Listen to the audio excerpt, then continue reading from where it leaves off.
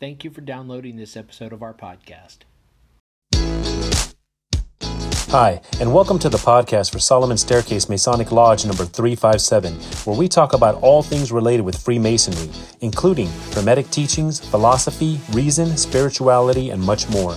We're located in Buena Park, Southern California. Tune in as we continue to update our podcast with informative talks and articles for Masons worldwide and those who would like to inquire within.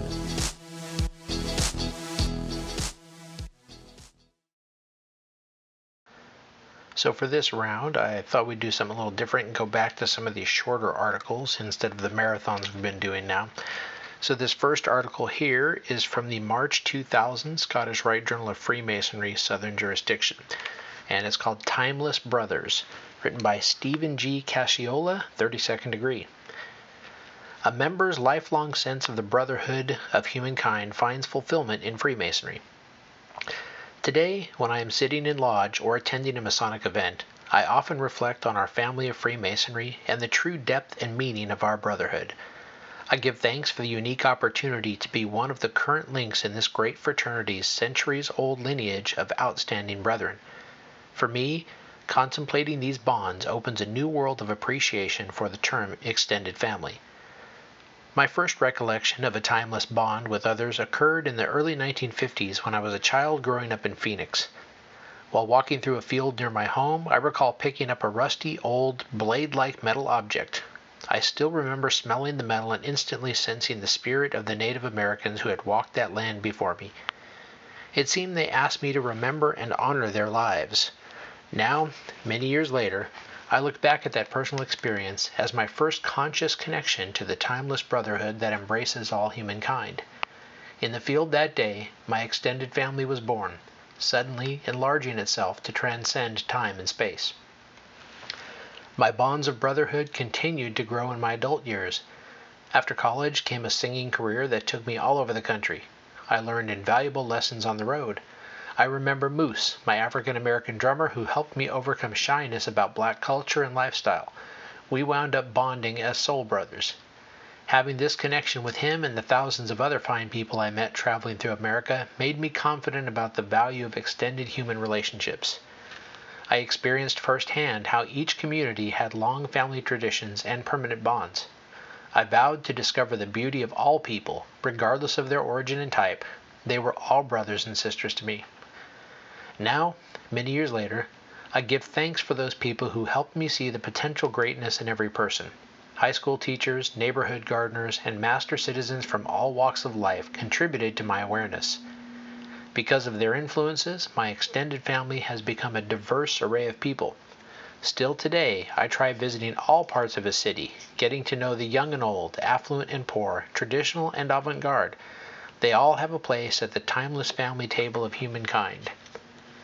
Masonry only came into my life 14 years ago, yet it seems the fulfillment of all I have lived before. Raised a Roman Catholic, my upbringing was of American-Italian heritage. I had no prior knowledge of the existence or purpose of our fraternity. I was, however, seeking truth through a still stronger tie of brotherhood, and I found it in the lodge. I was extremely fortunate to have a wonderful mentor, Brother Manly Palmer Hall, the prolific author and humanitarian who, unfortunately, passed to yet greater work above on August 7, 1990. At first, I was not aware he was the 33rd degree Scottish Rite Mason and the recipient of our order's highest honor, the Grand Cross. In my innocence, I asked him simply and directly, "What do you think about the Masonic fraternity?" He replied, "I cannot think of a finer organization than Freemasonry for a good man to join." That was all I had to hear.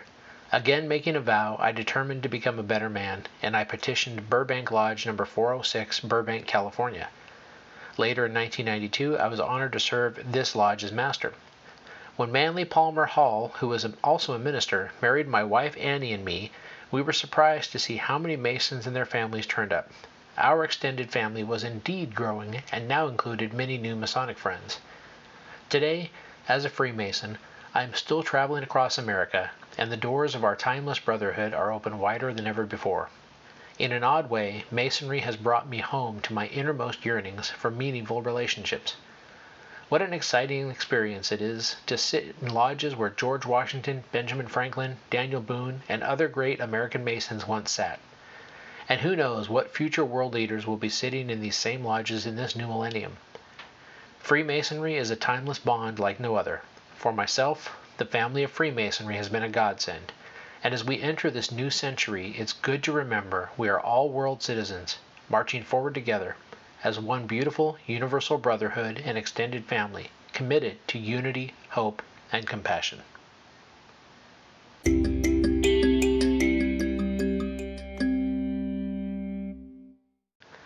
These next two articles are both from the February 2001 Scottish Rite Journal of Freemasonry, Southern Jurisdiction. The first one is called What's in It for Me? Written by Neil T. Beatty, 32nd degree. The issue is not that there are no benefits to being a Mason, but that they just aren't obvious. People keep asking me, what's in Masonry for me? The most recent inquiry came after I had just returned from a small town of Fairplay, Colorado, where I had seen some ancient rituals performed in a tiny, roasting hot building, the namesake of the lodge room over Simpkins' store. Yes, I had seen it all before, most of it 100 times. Yes, I had seen the lodge room before, and I read the famous poem, The Lodge Room Over Simpkins' Store, written in 1898 by illustrious Lawrence Nichols Greenleaf, 33rd degree Grand Master in Colorado in 1880, and Deputy of a Supreme Council. This time it was different. It was always different. I had a wonderful time, yet what's in it for me is still a pretty good question, and it goes to the heart of Freemasonry.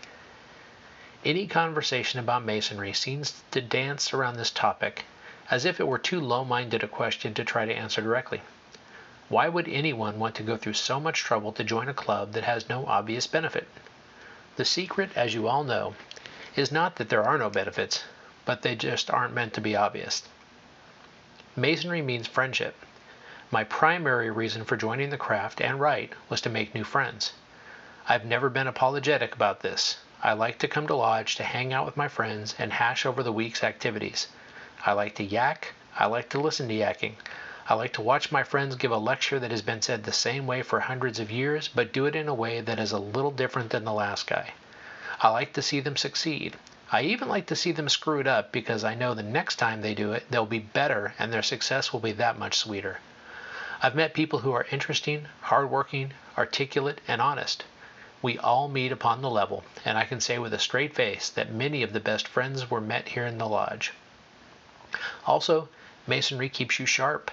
Your mind needs exercise as badly as your body. The memory work of Masonry is unlike anything I've ever done in my life. I thought I would hate it. Actually, sometimes I do hate it. But I love it too. The mental calisthenics of learning a new part in a degree, a new prayer, or another lecture have taught me that I can do far more than I ever thought possible. Masonry also is entertainment. My life is busy, very busy. Work seems to expand to fill every possible moment. The schedules of the lodge and temple force a break. I know years in advance that I have an appointment on the first and third Thursday. I know that if I don't show up, someone will notice. Sometimes the program is excellent, and sometimes it's lame. Sometimes there's nothing at all. But every time I go home after attending lodge or temple, I have an improved outlook on life, and I am reassured that the world is bigger than just the cubbyhole where I work. Masonry makes you proud. The driving force of this and of every Masonic body is to do good. We help our members, we help our community, and we help ourselves. Every time we consider involving ourselves in something, the first and often only issue on the table is how will doing this benefit the fraternity, the members, or the community. I've never even once heard brothers ask what was in it for them. They already seem to know. I've never found any other group that comes even close to such a glorious purpose. When I find myself talking about what my Masonic bodies are up to, it is always with pride. I wish I could give a simple answer to the question, what's in it for me? An answer that would fit on a t-shirt or a bumper sticker would be really helpful. It has taken me 700 words to even begin to answer what's in it for me. Clearly, there's a lot more to Masonry than what I've mentioned above as my personal benefits. But the only way you will find out your own answer is participate in your lodge or temple. Only then will you truly find out what Freemasonry has in it for you.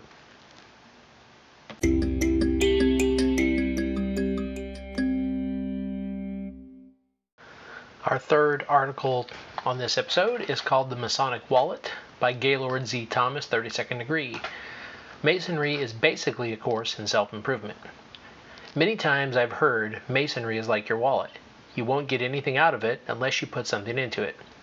Isn't the same true of any self-improvement avenue or even the latest diet fad? If you don't work at it, it won't work for you. It's pretty simple, but there is a lot of truth in that wallet analogy. Let me clarify. First, I say Masonry is a self-improvement medium simply because our stated purpose is to make good men better.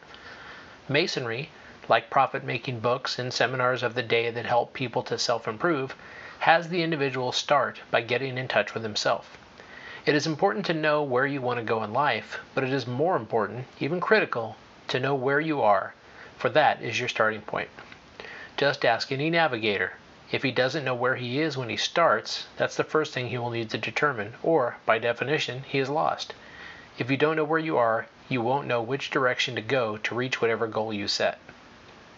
It is of key importance to know what makes us tick and what is important to us if we are to get the direction we need and seek for ourselves. To go in a direction with our lives that isn't consistent with our own core set of values is only fooling ourselves and will not yield the success we are seeking. In Masonry, we start with the entered apprentice degree. Or do we? Don't we really expect the foundation, a good man, to already exist? Furthermore, by virtue of this man coming to us of his own free will and accord, rather than us asking him to come learn our lessons, we assume he has wrestled with himself to a certain degree already. We charge the entered apprentice with his duties to his God, his neighbor, and himself. In reality, he has already come to grips with his belief system, and the Masonic impression about his God will be simply an enhancement of his present faith. As well, we've accepted him among us through the ballot box, so he is a good man to begin with by general recognition. Thus, his duties to his neighbors are probably also on a very solid foundation. The real focus he should take should be on his duties to himself, to improve himself, and in so doing he might actually become a better member of his faith, family, and community. Did you ever wonder why some people have favorite degrees they repeatedly like to participate in or witness?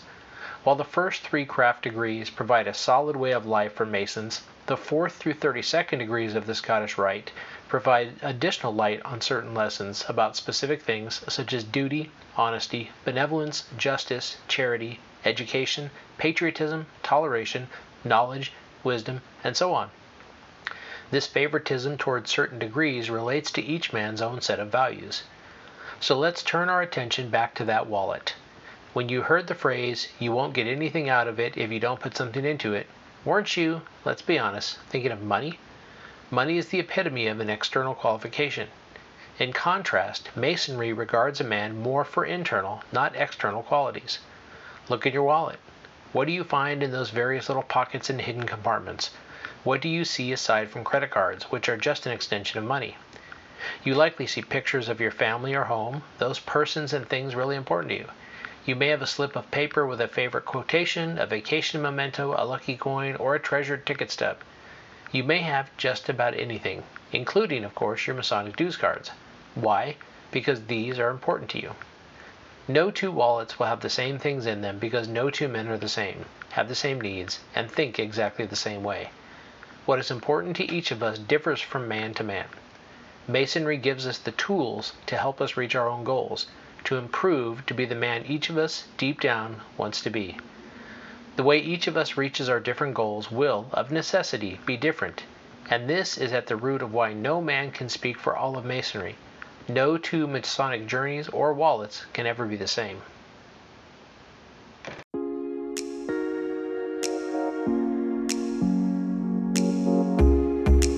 Thank you for listening. If you like what you heard, please subscribe and leave us a comment. We enjoy hearing from our listeners. If you really like what you heard, share this podcast with your friends and lodge members. Visit us online at solomonstaircase.org.